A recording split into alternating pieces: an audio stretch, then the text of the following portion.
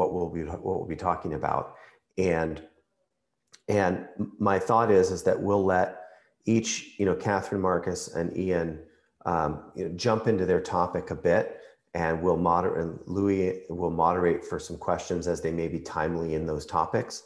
And then I've reserved a number of questions at the end should we get there and still have some time. So with that, Catherine, I'd love to turn it over to you and hear your thoughts on statements and notices and disclosures for those 3 stages of startups and what people should be thinking about. Yeah, absolutely. Thanks, Scott. So right, as Scott mentioned, I will be giving an overview of required privacy notices and privacy disclosures. A lot of times these are legally required under applicable privacy laws, but I would say nowadays it's becoming just as commonplace for these documents to be expected from investors, from customers, and from other non-legal stakeholders. And I think it's also worth kind of echoing what Scott said, which is, external disclosures regarding your data practices. This is just one piece of the puzzle when it comes to a successful data privacy program. Usually the program is, more complex, more multifaceted, and hopefully, through this panel today, you'll be able to hear that from the different perspectives. That being said, external documentation and notices, this is a very important piece of data privacy. I like to call it curb appeal data privacy, because really when anybody is looking from the outside into your business, whether it's a regulator, whether it's a customer, whether it's an investor, a lot of times if they have questions about privacy, these external documents will be the first place that they look.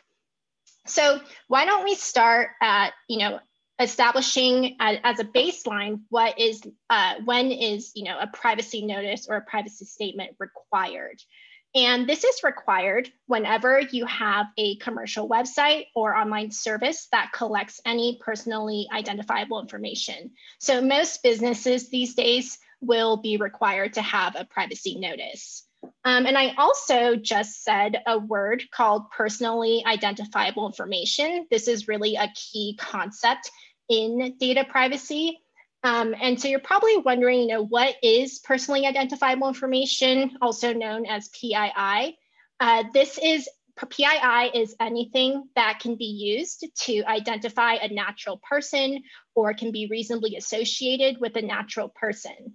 And so it includes obvious identifiers such as name, email, phone number, address. These are all very obvious identifiers.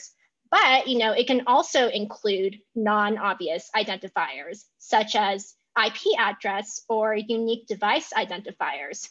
It can also include when 2 pieces of non-identifiable information are in combination able to identify an individual. So an example of this would be if I had someone's first name, let's say it's John, and I know the place that he works, like company A. So by themselves, the name John, that's like a very common name. That's not identifiable. Company X, probably like tons of people work there. I wouldn't, that's not really identifiable either. But together, if there's only one John that works at company X, those 2 pieces of information together would be considered PII. So for most companies, if you have an online presence or you're doing business online, which is the vast majority of businesses these days, you will encounter PII fairly early on, almost out of the gate. However, the disclosures and notices that you're providing is going to look a little bit different as you progress through the stages of growth. And this is inversely correlated with your risk tolerance, right? So as you get bigger, your risk tolerance decreases, and usually the amount of disclosures that you're making, the notices that you're giving, the granularity, this is all going to increase.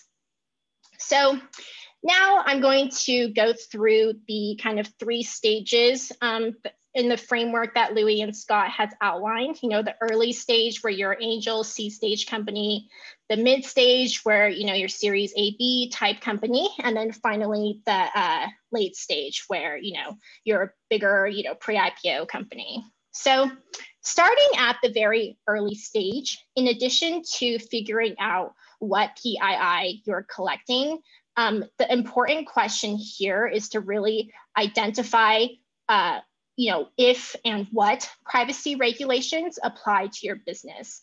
And because we don't have a federal privacy law in the US, a lot of times within the US, the privacy laws that would apply to you, if any, are going to be either industry specific or jurisdiction specific. Now, normally, if you're a US-based company, for example, like an enterprise SaaS company, you're not operating in any, particularly regulated industry or space, and you don't have operations in Europe, you're just starting really small in the US. A lot of times what you'll need in those situations is just a basic privacy notice at this early kind of angel seed stage.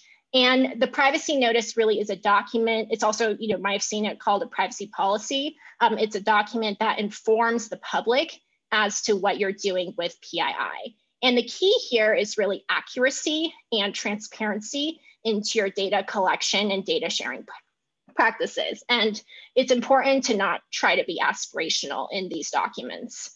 Now, if you're in a regulated space, so for example, if you're in the healthcare space, you're a covered entity under HIPAA, or you're in fintech, you might fall under the Gramm-Leach-Bliley Act, or if you're operating in Europe, you might be subject to their data protection regulation, the GDPR, which came out in 2018. In those instances, even though you might be early on, there's going to be an additional regulatory layer that applies to you. And a lot of times that regulation is going to stipulate additional disclosures that you're required to make. So if that is the case, then you're gonna need to be a little bit more scrutinizing with regards to your privacy notice, even at this early stage. Moving on to the mid stage. So you're growing, the business is scaling, you're now a Series A to B company. At this stage, it really becomes more about not just having this basic privacy notice, but really engaging in a strategic analysis about how to frame your data collection and data sharing practices per the regulations that you're subject to. And so, for example, in this mid stage, a lot of companies will become subject to the California Consumer Protection Act, which went into effect earlier this year. The CCPA doesn't apply to very small companies, but most companies will cross this threshold, usually around this mid-stage point. And it gives California residents specific rights to their data. And the CCPA also requires that a company has to disclose these rights and how to exercise them in their privacy notice or their privacy policy.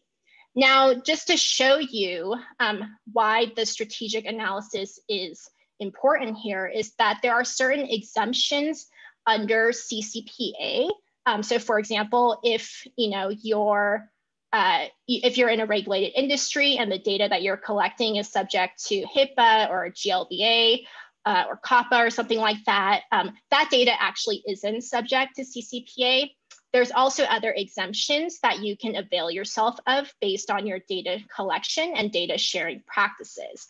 And so really at this mid stage, it's important and it becomes a lot about navigating the specific privacy regulatory framework that's applicable to your business and optimizing your external disclosures and documentations specifically from that risk mitigation standpoint, especially as it relates to regulatory risk. Now, one example of how folks are doing this is in the advertising e-commerce space. So the CCPA, with this increased regulatory oversight, ad retargeting and use of retargeting cookies has kind of come under scrutiny.